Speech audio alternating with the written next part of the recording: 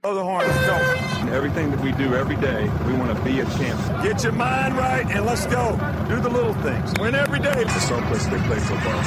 Everything with an attitude. Alabama. I don't give a shit who we're playing. Dominate what you're playing against and make his ass win. That's our framework. That's our MO with the team. Richardson breaks free on the sideline. End zone. This is a mauling, folks, a mauling. Fear the tide, honey badger. Hello and welcome to another edition of the Alabama Football Podcast, powered by Bama Hammer. Tom, you called it. You said last week that you thought it would be a 42-14 game, and you were spot on. You even said it would be close early, and we got a close back and forth game with Missouri early, and then we stretched it out 21 unanswered to stake us to a 42-13 point lead. Good call there, Nostradamus. Yeah, man, it's just a shame that it wasn't our team and it was another game and I could have had money on it. But unfortunately, it was no money on the line because you and I have learned not to bet against Alabama. But definitely glad that they put these guys away. You know, I got to be honest with you, man. If it wasn't for 3 Hail Mary passes, which we can talk about when we flip the field to defense, they wouldn't even gotten 13 points.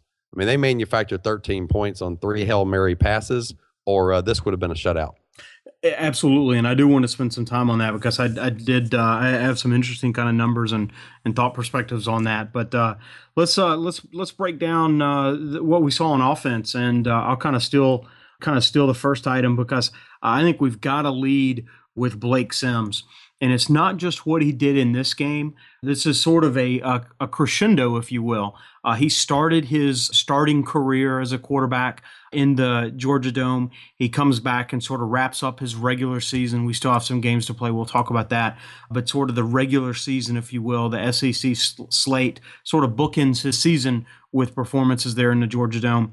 I thought he did very, very well. 23 of 27, 85%, over 85% completion percentage.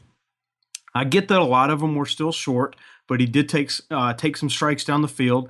He did take completing the pass to a receiver deep down the field in stride with a defender in his face, getting clobbered. We can talk about that. But I think you just have to, and not just you, but me and sort of the collective, we just have the tip of the hat to Blake Sims. He has done nothing all season, but really prove us wrong. Where we were at the beginning of the season, we never could have envisioned Sims leading us in this way. And it's been a remarkable journey with Blake Sims at the helm.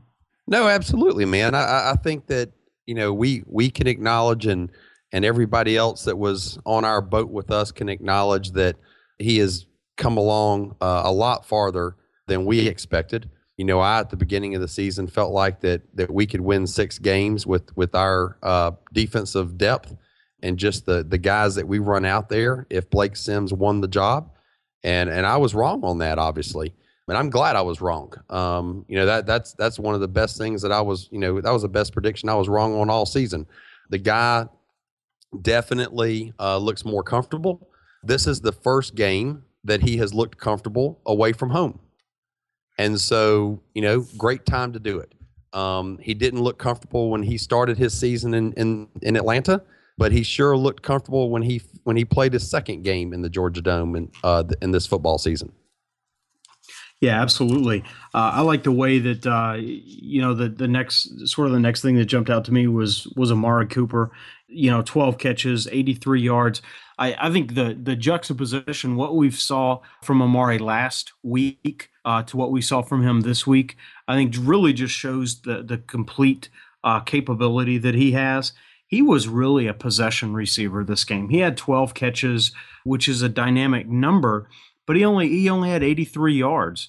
Just under 7 yards a clip. He was a move the change receiver. There was nothing, you know, he made some moves in phone booths, got away from a couple of tackles, but there was nothing sort of take the lid off the defense dynamic that we saw from this very same wide receiver just last week against Auburn. I think you take those two together and you really can see what kind of talent Amari Cooper is.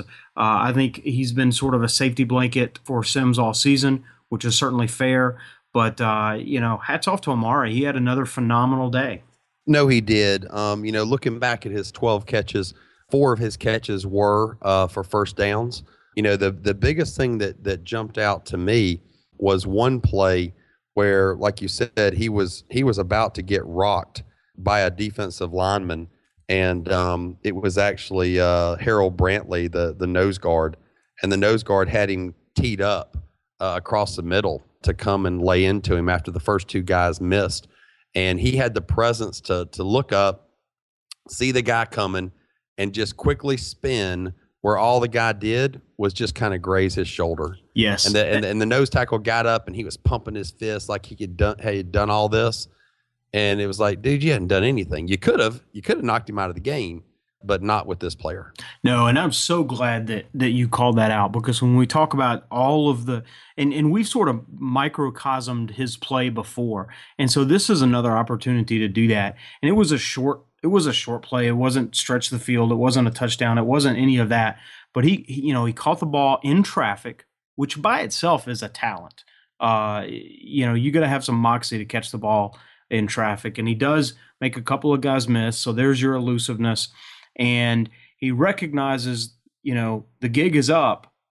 I need to go down, and I'm not going to allow myself to be trucked by, this 300-pound nose guard.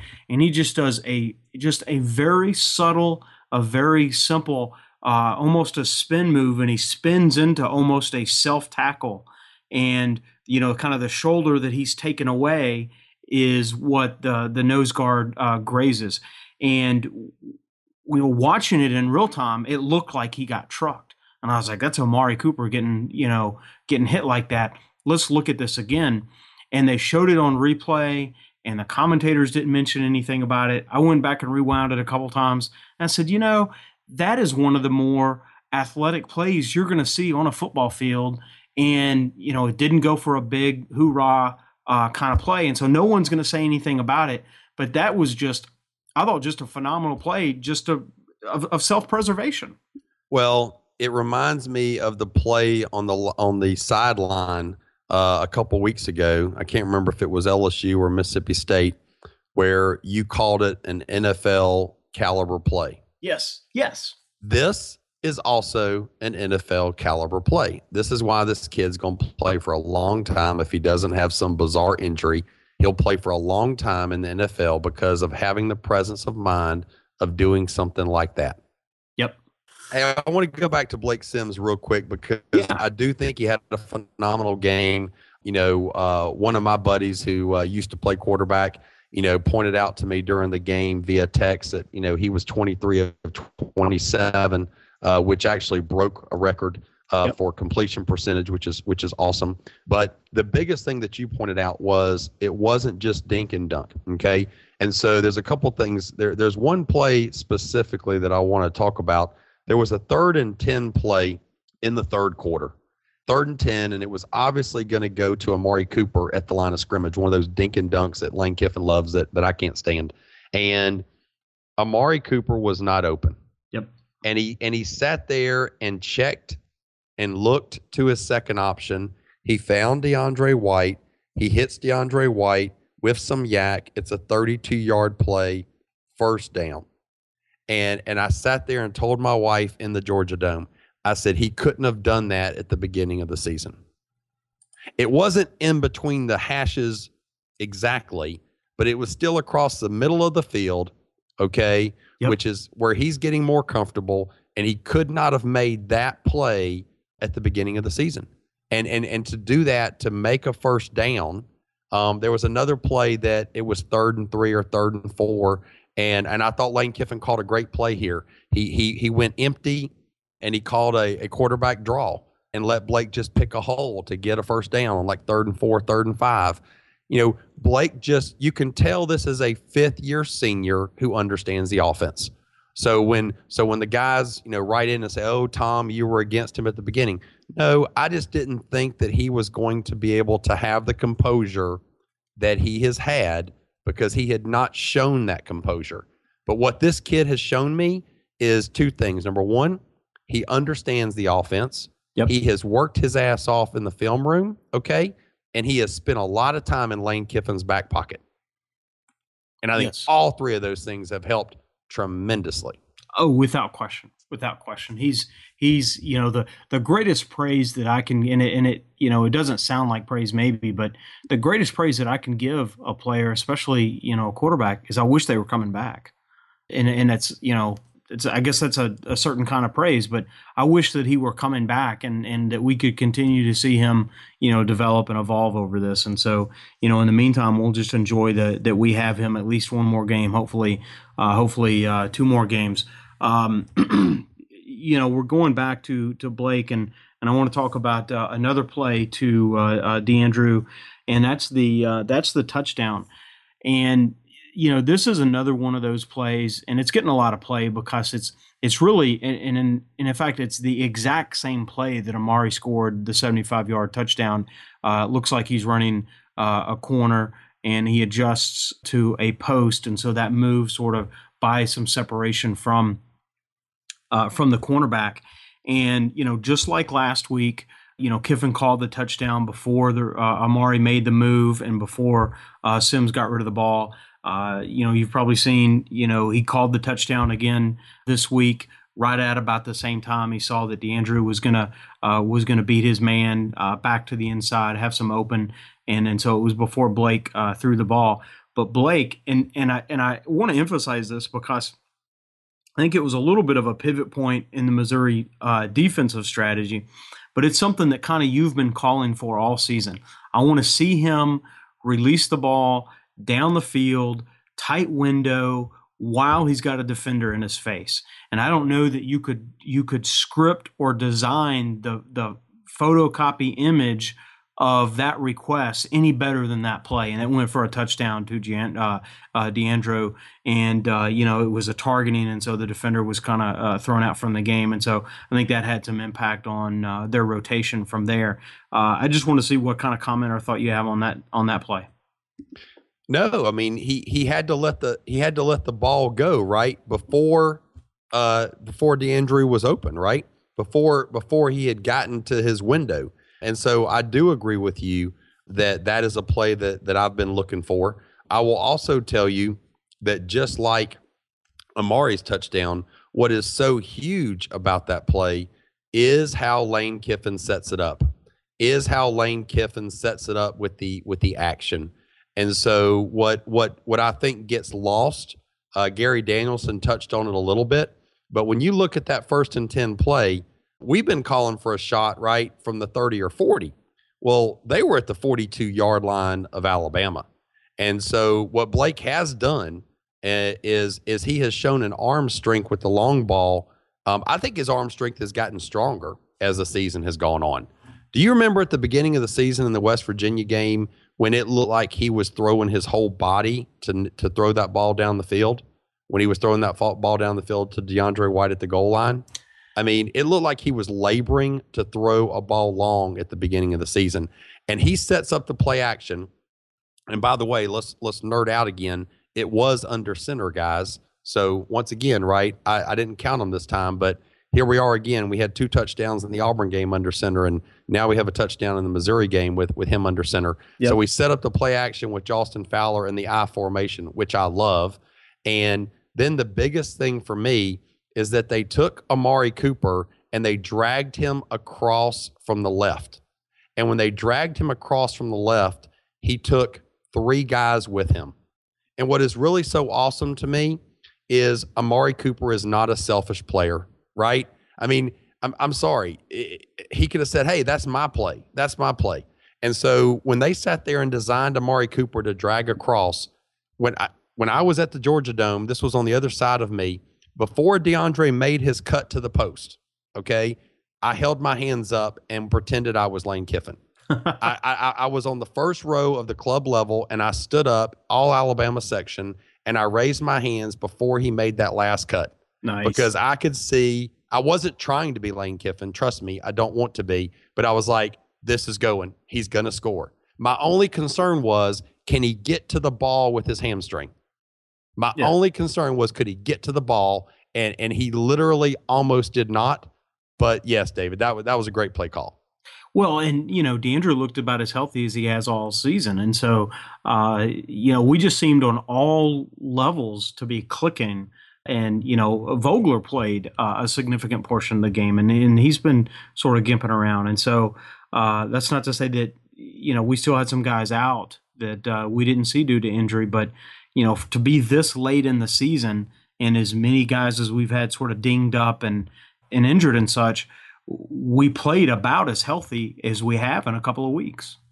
Oh, sure. And let me also say, because I don't love all the dink and dunks, and I have said in earlier shows that I'd like to get some other guys involved, right? I don't need Amari Cooper to catch 10 or 12 balls. Well, he did catch 12, which is a little more than I would have liked. But I do want to give a little kudos to Blake got some other guys involved, right? How many times has Blake Sims thrown the ball 10 times to Amari Cooper, and we've struggled to find somebody else on the roster with one catch? I was so thrilled at the game when White and Chris John Jones got a touchdown. I was so happy for those two cats, those two fifth-year seniors. That was awesome. So it wasn't quite the distribution that I would like, but seeing White with 4 catches and Jones with 3 and OJ Howard with 2 was pretty nice.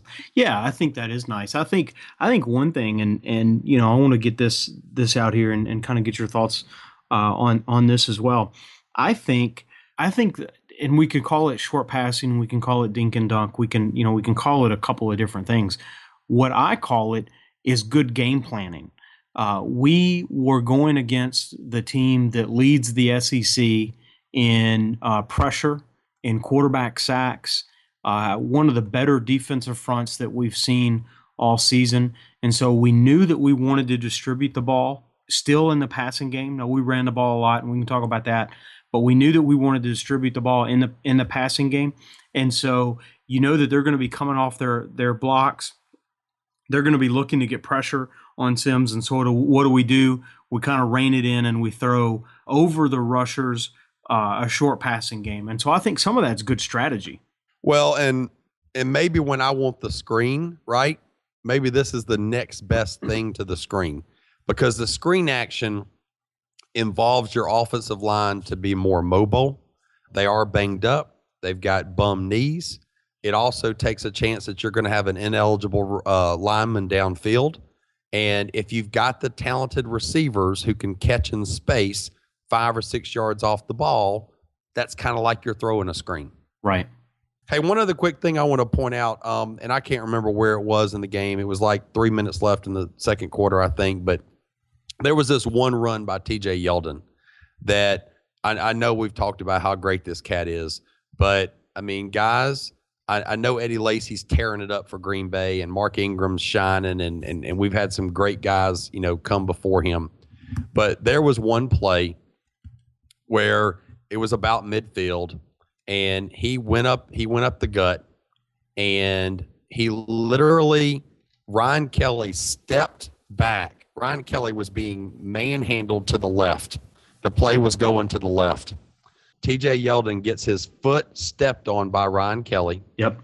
Most guys would have fallen on the ground.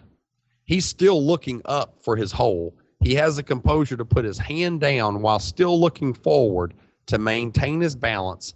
He pops up, and then he cuts behind Ari's block, 180-degree angle, and bounces it outside for like 15 yards.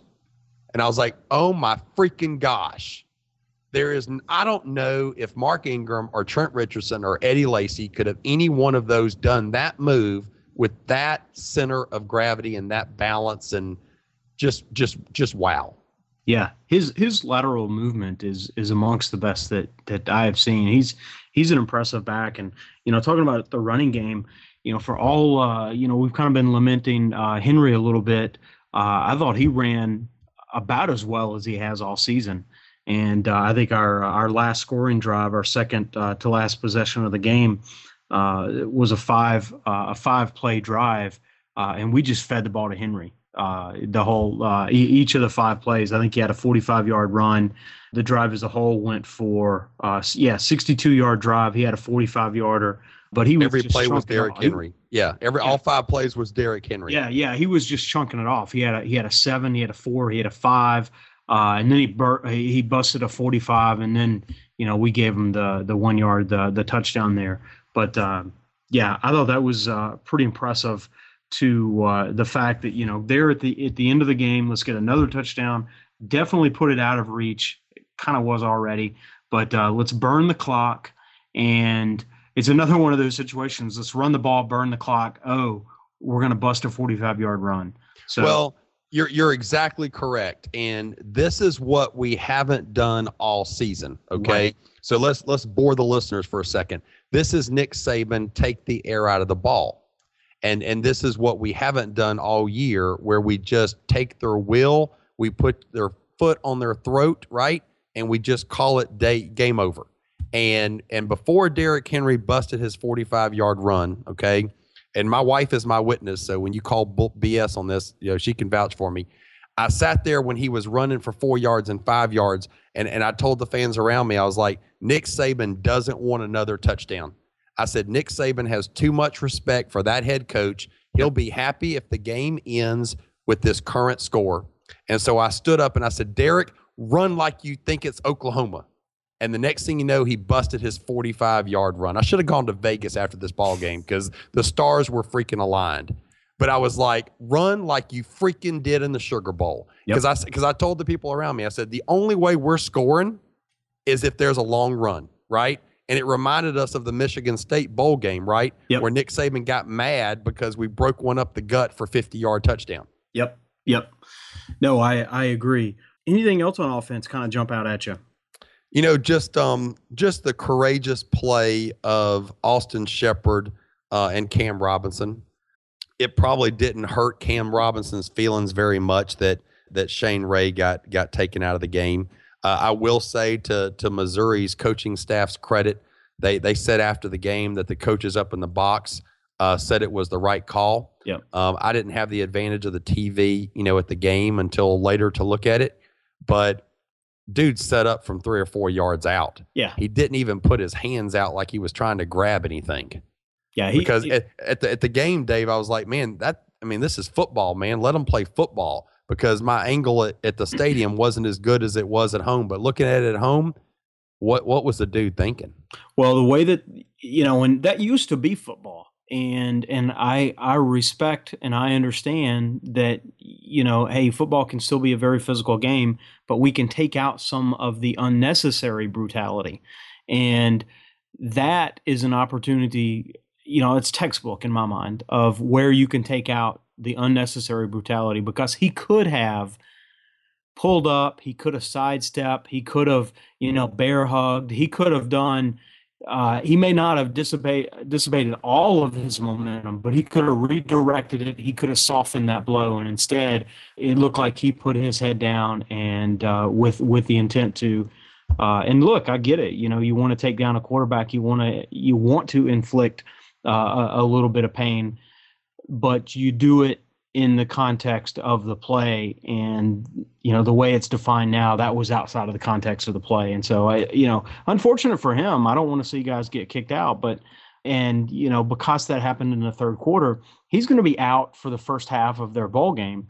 So I wouldn't wish that on an opponent, but it's the kind of thing he kind of brought upon himself as well. Oh, he didn't try to pull off at all. Right. There was no pulling off at all. Yeah. Anything else on offense for you?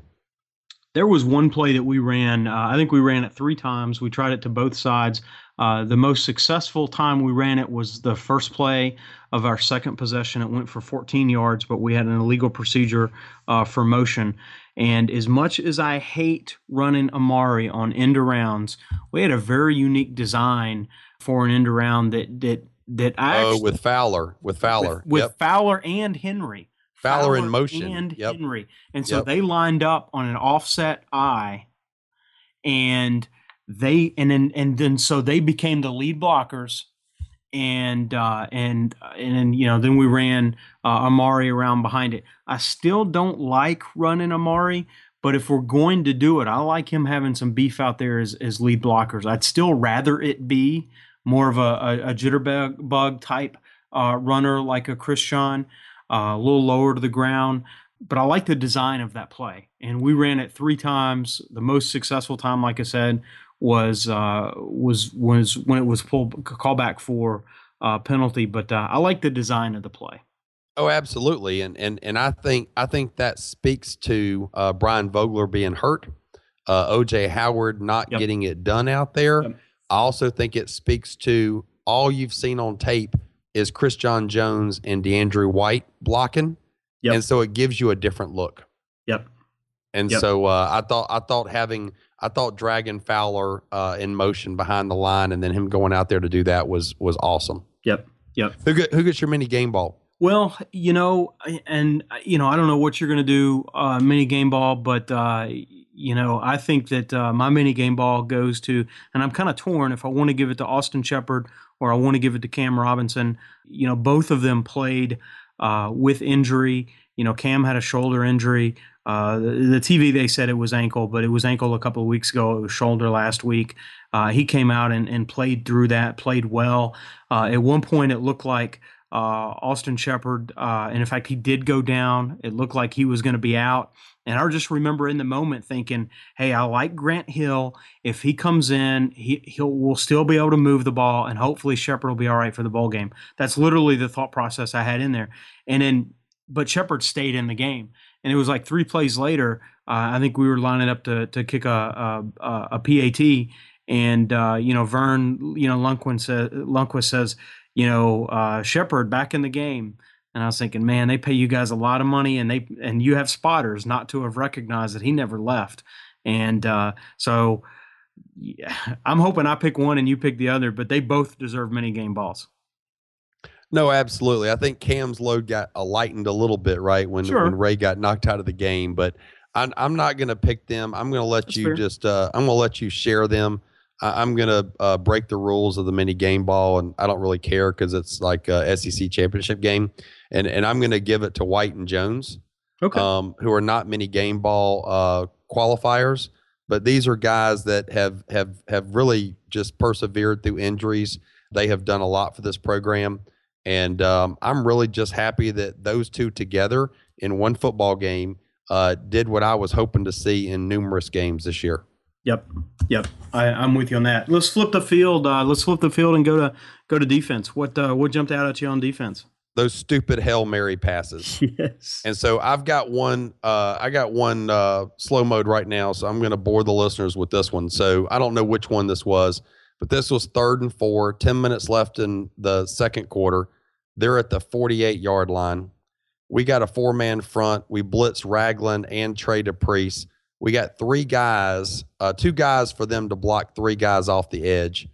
And he just floats back and throws up a prayer. And I'm not picking on Geno here, okay? I'm picking on whichever cornerback was on that play, okay? Because he wasn't the only one that did this. And when you go back and look at this play, Landon Collins recovered from 10 yards away. Landon Collins tried to get over in center field as quickly as he could, but the guy pushed off on Geno. He did his Michael Irvin. He didn't get called. But when I went back, and I've watched this about 4 times now in the past minute, Geno Smith no more had any idea where the ball was, where it was coming down than a man in the moon. The Missouri guy was looking to the ball. Geno was getting pushed off. And he still was just flailing his arms, and he wasn't turning his head. And Nick Saban says we teach them to look back to the ball. Well, you know what? You need to teach them harder, because on all 3 Hail Marys, the cornerback did not turn their freaking head. And I'm tired of it. I'm tired of seeing a good defense get made look bad on a couple plays. Yeah, and so I've got all kinds of notes, that we can spend on breaking this down. Jimmy Hunt, we didn't play the Missouri Tigers. We played the Jimmy Hunt Tigers on Saturday. Jimmy had 6 passes that went for 142 yards. 3 of them went for 27 yards. 3 of them went for 142 yards. He had a 32-yard reception. And again, all of these are on like 3rd and 10s or 3rd and 3s. He had 6 catches, 5 went for first downs. He had a seventh catch that went for 12 yards, would have been a first down. It was called back for penalties. So we're talking about how productive this guy was. They scored 13 points. His first catch was for 32 yards, led to a field goal. His second catch went 63 yards, led to a touchdown. He didn't score any points, but every point they scored was set up the next play or two plays away from his big catch. And he had a 47-yarder that led to their last field goal. So he had a 32, a 63, and a 47. He had a big day. None of those were – now the three that he had for 27, those were all sort of routes, running just routes. Third and 8, run a 9-yard route, that kind of kind of curl, a hitch in, or whatever it is. The three bigs were busted coverages because we scrambled the quarterback out of the pocket, and it was really just a prayer that Matty Mock threw up, and that Jimmy Hunt stayed with the play and made a good play. One, there was a push off. I definitely agree with that. But, in that situation, do it. What's the worst they're going to do? Now, I'll say this for if a team's offensive strategy is to sort of Johnny Manziel it and run around and just a wing and a prayer and hope that you can connect, that you're not going to make a living doing that, but you can make some big plays. And Missouri certainly did do that. I broke down the 7 passes that they threw to Hunt. And I'm looking at this play sheet, not going back and looking at all the film. And so they're going to list who made the tackle, which isn't always who was the primary in coverage. But 3 of them, Geno either made the tackle or was certainly there. 2 were Landon Collins, and 2 were Jabril Washington. And so what that tells me, where it was Collins twice and it was Jabril twice, Collins a free safety and Jabril a dime. They're effectively playing safety help for a corner. Yeah, they're trying to help you. Yes. And so kind of here's the last point, and it pains me to say this because Geno has kind of been my guy. But we saw it last week against Auburn, and we're seeing it, I saw it this week against Missouri. Teams apparently want to get him matched up, not in a zone, but one-on-one on the slot. And if they can run the slot on a 9 route down the field, and especially on a busted play where the receiver just can run anywhere, then that's where Geno's getting. And a lot of DBs are going to struggle in that. That's where Geno has struggled. And he was beat pretty bad against Auburn last week. And, his man Jimmy Hunt in the slot, had a field day Saturday. And so I hate to say that about Geno because he's my guy. He's no less my guy, but he was I hate to use the word liability, but he was a liability in those coverage situations on Saturday. Oh, sure. And during the game, I was sitting there calling, for Missouri. I was like, why don't you keep throwing Hail Marys? I mean, dude, they completed the 4 that they threw. I would have attempted 14. I mean, if you can't stop it, keep doing it. And so I was surprised they didn't go to that well more often. The other thing that blew my mind is when Jimmy Hunt made those plays to get them down there. Guess who did not get the ball thrown to him on any of the next 3 or 4 plays where the drive stopped and they had to settle for a field goal? Oh, they didn't go back? They didn't go back to him. Why? I would go right back to that well. And I'll tell you something else. I looked with my binoculars and looked for Jarek Williams before the game started. And the boy did not look hurt, but he was standing right by Denzel Duval. He did not look his body language like he had any expectation of playing. Right. I cannot remember when he came in the game, but he came in for about 2 or 3 plays. Yep. And he quickly was ushered right back out, and Geno came right back in. And actually, he came in when Geno got a little dinged.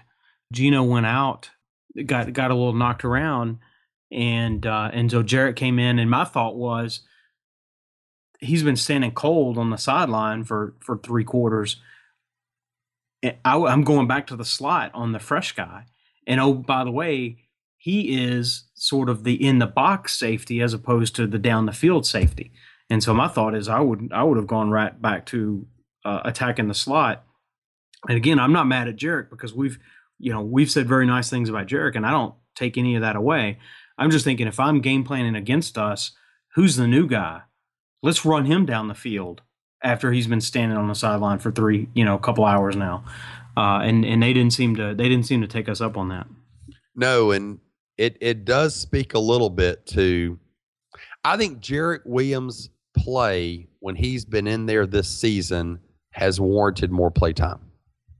And so with Geno struggling like he has been, I'm a little surprised that Jarek didn't get more run in this game. It also speaks to where they think they are, right, at that star position. Right. And so we said a couple shows ago about Nick Saban priding himself on having 3 shutdown corners, right, and having that guy in the slot who can really shut things down. Well, one of the AL.com writers, the one thing I got to read, said that, giving up plays of 10 yards and greater, this defense ranks 41st this year, 41st. And it said the previous 4 seasons, I think it was like number 1, number 2, and number 3. So this defense has been in the top 3 of not giving up big plays 4 years in a row. And this year they're ranked 41st. Yeah. And we just don't have 3 starting corners like Nick Saban has blessed with having all of his other seasons. Yeah, that's fair. A little bit, and that's a precipitous drop. I definitely do agree with that. There's a little bit lost in the numbers there because teams are running a little more hurry up. There's a lot more plays that we're seeing run against us, and we've talked about play counts a little bit in the past. The play count this season, the demands that have been placed on our defense this season are just off the charts. I've never seen anything like it. And so that's going to lead to some more opportunities for big plays and more big plays. To drop all the way into the 40s, what I'm saying does not explain that. It explains some of it, but not that far. So yeah, I'm not taking away from your point that we're not getting that third corner play. And compared to last season, I guess we're lucky to get the 2 corner play because we kind of struggled with that last season, early this season. We're getting pretty steady 2 corner play. Auburn game was an anomaly, I guess, but inconsistent at the third corner. And again, as much as it pains me to say, I kind of look at Geno on that one, especially in this game. Hey, no, absolutely. Anything else on defense for you? Well, you got to go A'Shawn Robinson. He may have had certainly his best game this season, maybe his best game in his career. Certainly a high in tackles of 9, 3 for losses.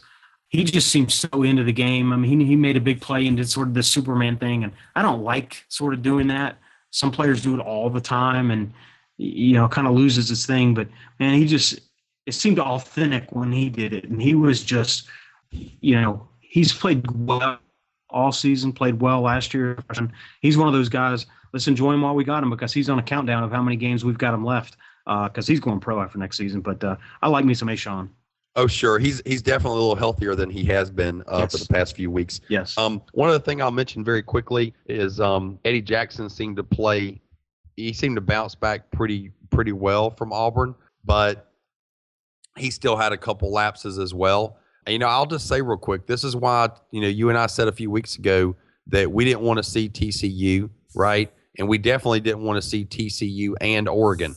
This is why, plain and simple. We don't match up against these kind of offenses. No. One thing I want to call out, and this is more, we talk about it while we're on defense because it's really an offensive play for Missouri. It was the touchdown that they scored. They had a 4th and 1. We were putting on a goal line stand. It was 4th and 1, and they ran a pick play. And very simple pick play. Very simple pick play. I've seen a couple articles, people kind of lamenting it.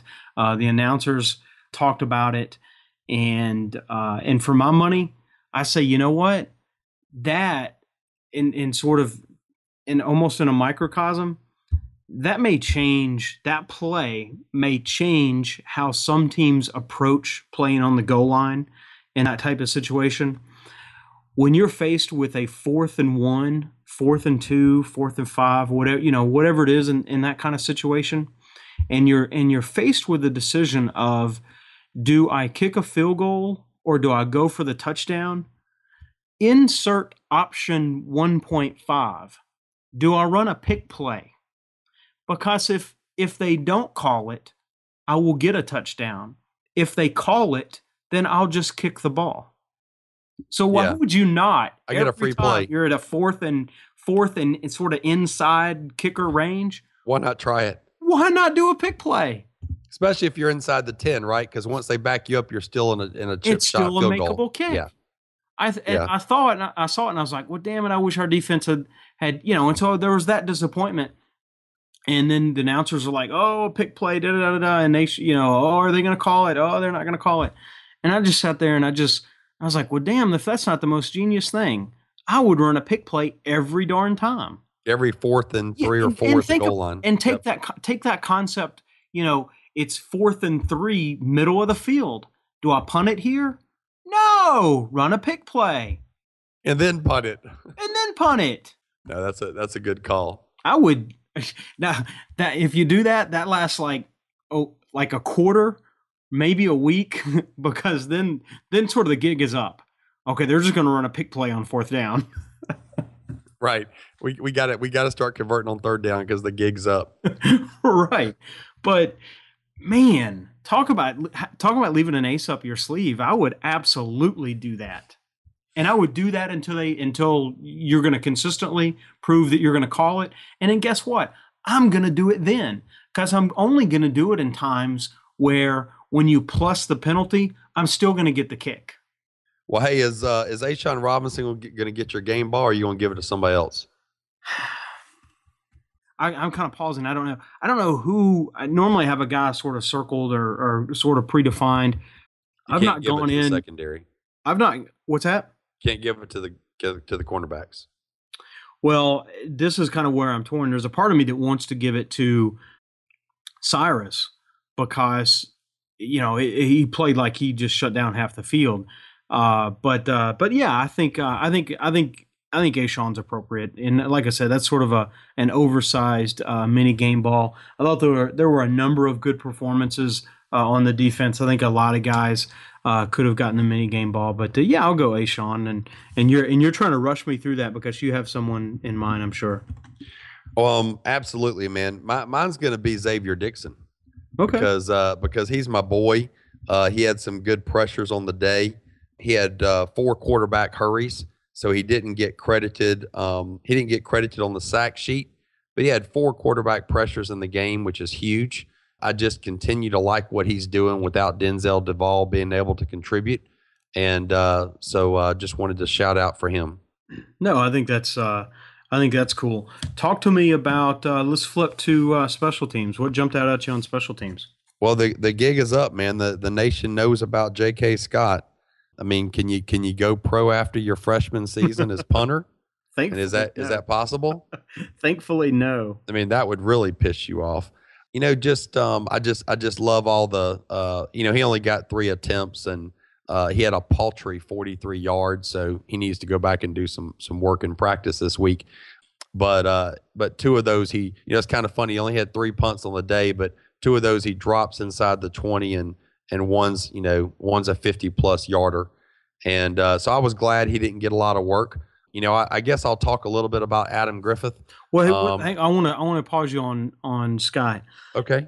He had 3 for a 43-yard average, but that average was being pulled down by the 33-yard kick that he had, which, oh, by the way, was a bad snap that he, cool as a cucumber, just picked right up and punted down the field. He didn't get sort of nervous, or he didn't get the willies and get it blocked. And he's got a long leg and a big windup. I mean, he's going to be a little bit easier to block than some punters. And he just maintained his cool and composure. And 33 yarder is not a world beater or anything, but compared to a potential, catastrophic type situation, he definitely booted the ball out of the way. And it was one of those situations where Saban definitely sought him out to say, nice job. Oh, absolutely. I was surprised he did that. I actually thought that he would not have the composure. He hasn't been in that situation this season, but I didn't think he would have the composure to get one away. And that could have been a big spark, right? Missouri came into this game, I think, second in the SEC with +9 takeaways. So that definitely could have, given them a little momentum. What else jumped out at you on special teams, good or bad? Well, we I guess for the health of Adam Griffith, we left him in there. He did most of the kickoff duties. He kicked all of the PATs. He did miss a field goal, and so I hate to see that.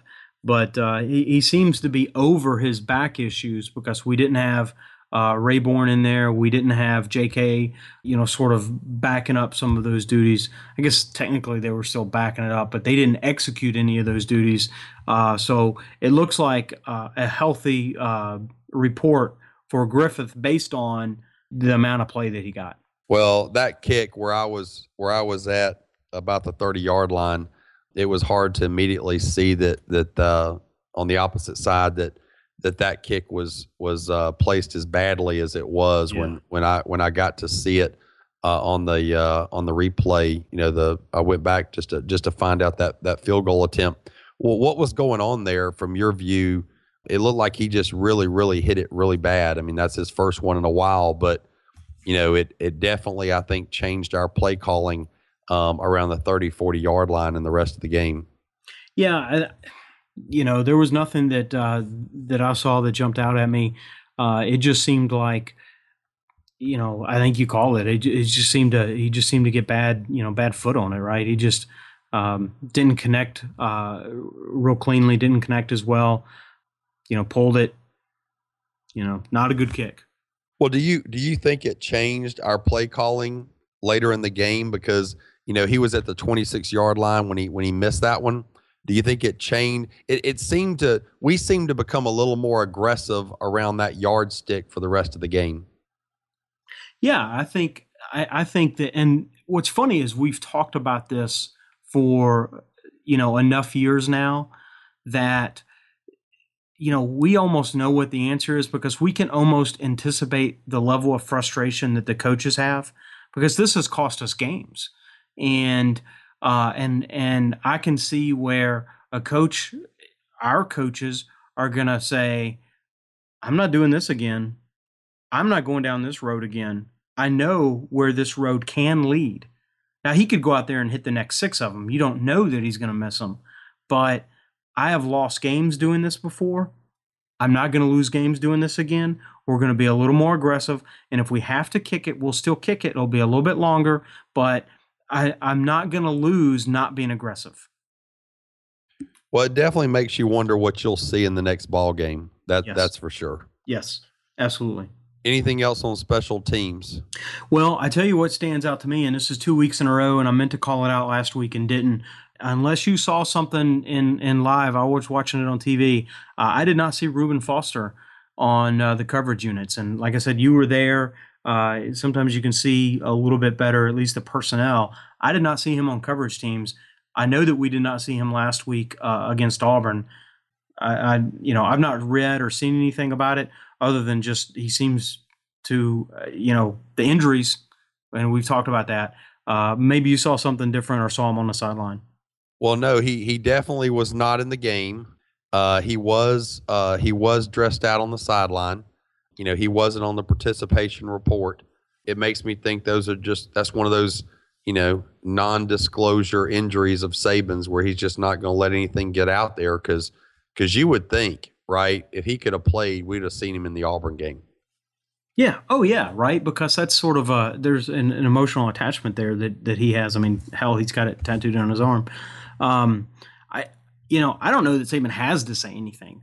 I think it's sort of, it's literally neck and above the injuries that he has. I think it's, he's probably sprained his neck, probably has a, maybe a concussion.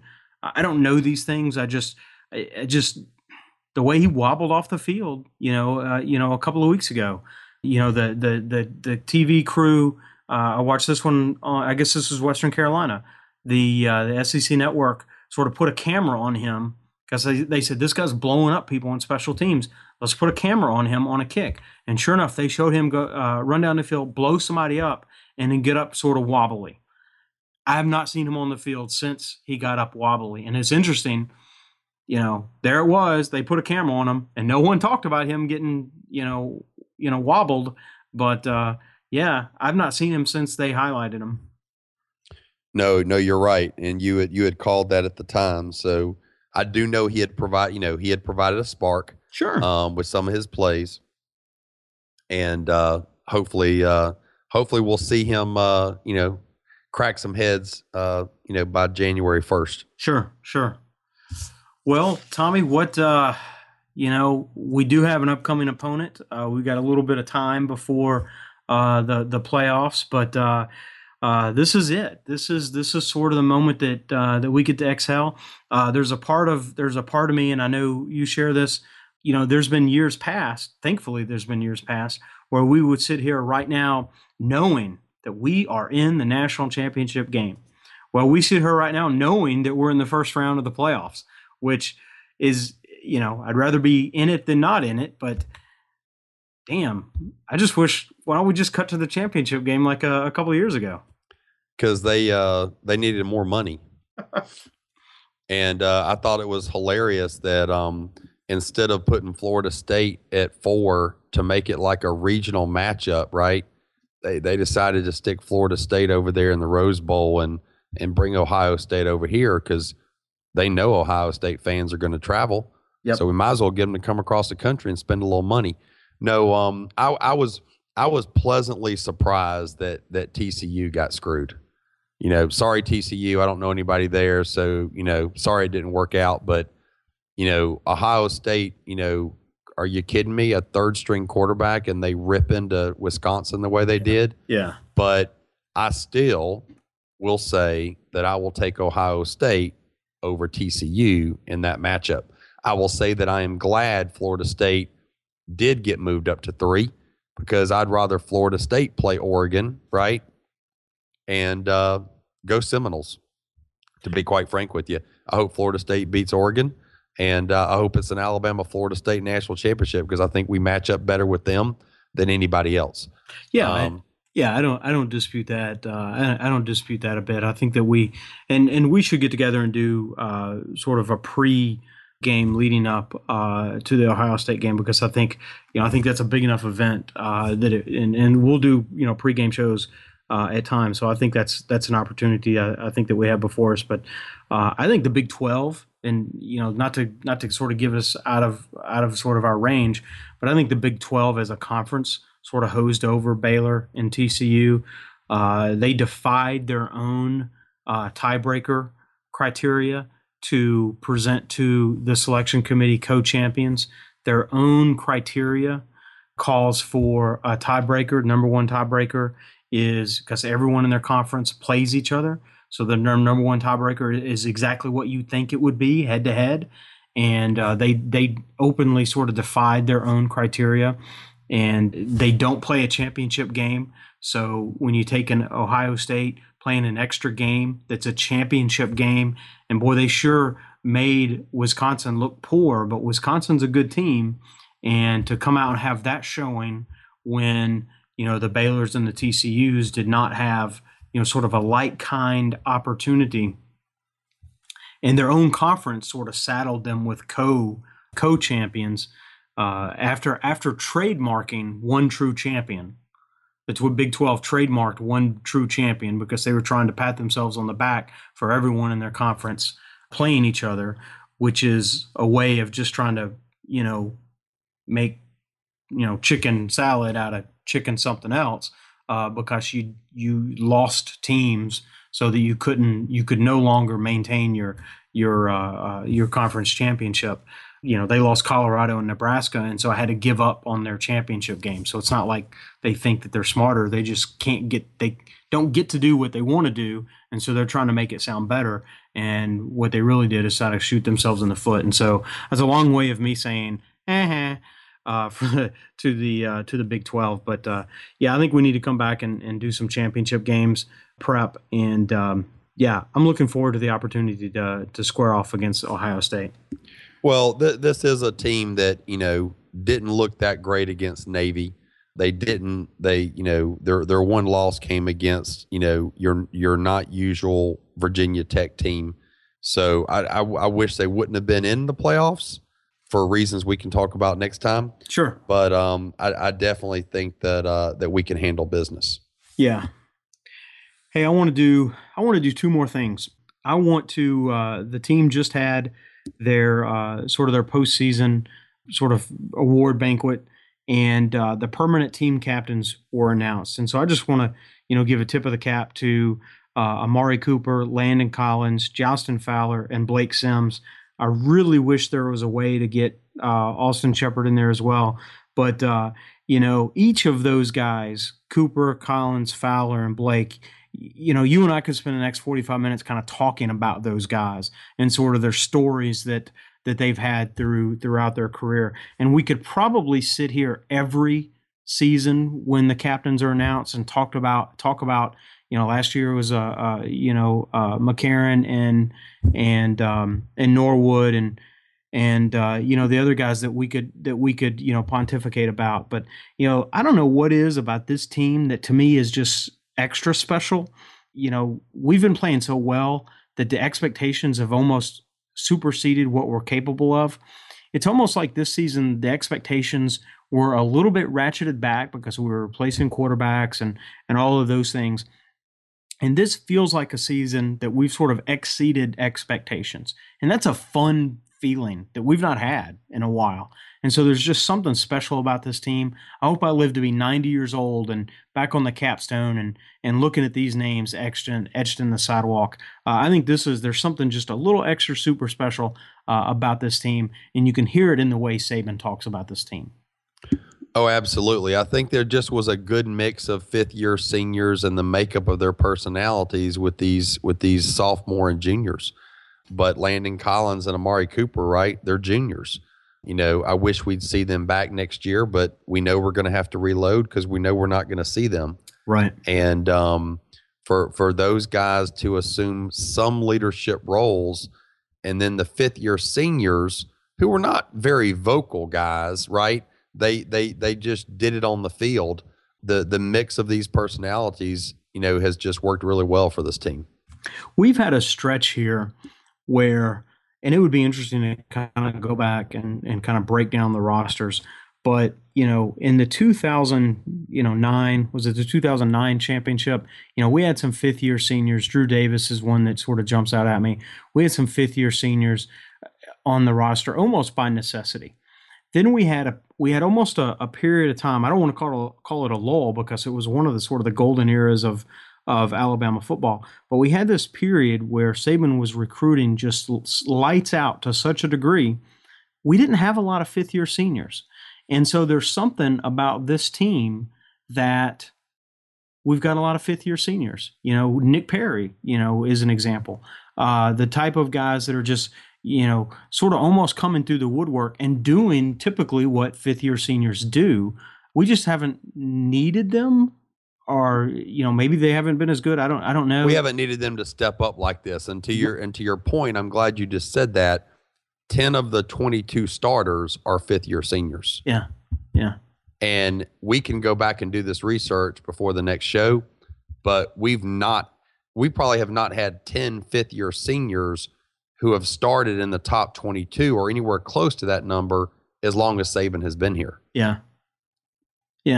And so that's interesting, right? There could be like a study on this team it's almost the old school way, right? Because you have the fifth year guys that have been around and sort of coalesce together and become a championship caliber team, and sort of the whole was greater than the sum of the part. That all of sort of those storylines, and you don't think of an Alabama team being the whole better than the parts because damn, the parts are so good.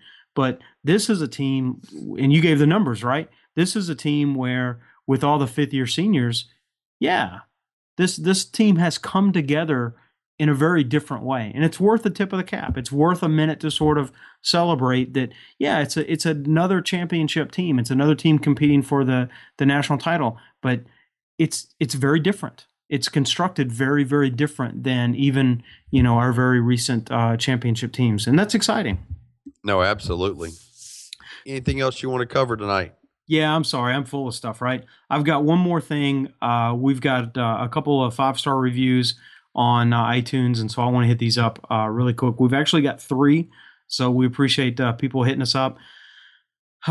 This is Long Distance Fan. This is Utah Bama Fan. I love these podcasts. They're great insight into the plays and strategies. Cannot wait for each podcast to download so I can find out if I'm seeing everything that you guys are seeing. I'm a lonely fan out here in Utah, but everyone around me knows that I'm a Bama fan. Thanks for all you do, Roll Tide, and we definitely appreciate that. Man, it is cold and lonely up in Utah, but we appreciate you tuning in, Bama fan. This is great stuff from Jay Rogers too. He kind of gets us. He kind of digs us on something, but I like his comment here. He says, these guys are into a level of detail beyond any other podcast that I can find related to Alabama football. Right there. That's awesome. We appreciate that. That's what we strive for. They do great work too. It's no frills, to the point analysis for the serious Alabama fan. Sometimes they can get a little bit negative for my taste. And one of their favorite expressions is, kind of in air quotes, is when we say, no, absolutely, which that's funny because we do say that. Altogether, just a little bit. A little bit. Altogether, awesome stuff.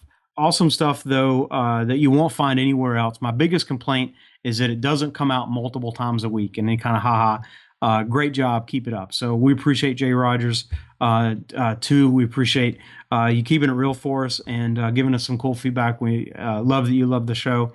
And then the last one, this is Lee Borden. Look forward to it each week. And what he says here, he has a little feedback that's different than what we've gotten before. And I find it compelling and interesting. He says, sometimes I listen to these guys and then watch the game again. They love Alabama football so much, they're willing to ask tough questions about decisions our coaches have made. And they're truly knowledgeable about the game and about the team. Great job. I think that's awesome. I love the fact that he will listen to us, go back and watch the game, and he's leaving us a 5-star review. So apparently our commentary is holding up to going back and watching in the game sort of through that reverse. Yeah, lens. absolutely. So that's pretty exciting. He's testing us out, man. He that is testing awesome. us out. So Lee Borden out there, he's holding our feet to the fire. And good job, Lee. Certainly do appreciate that feedback. We love all of the feedback that we get.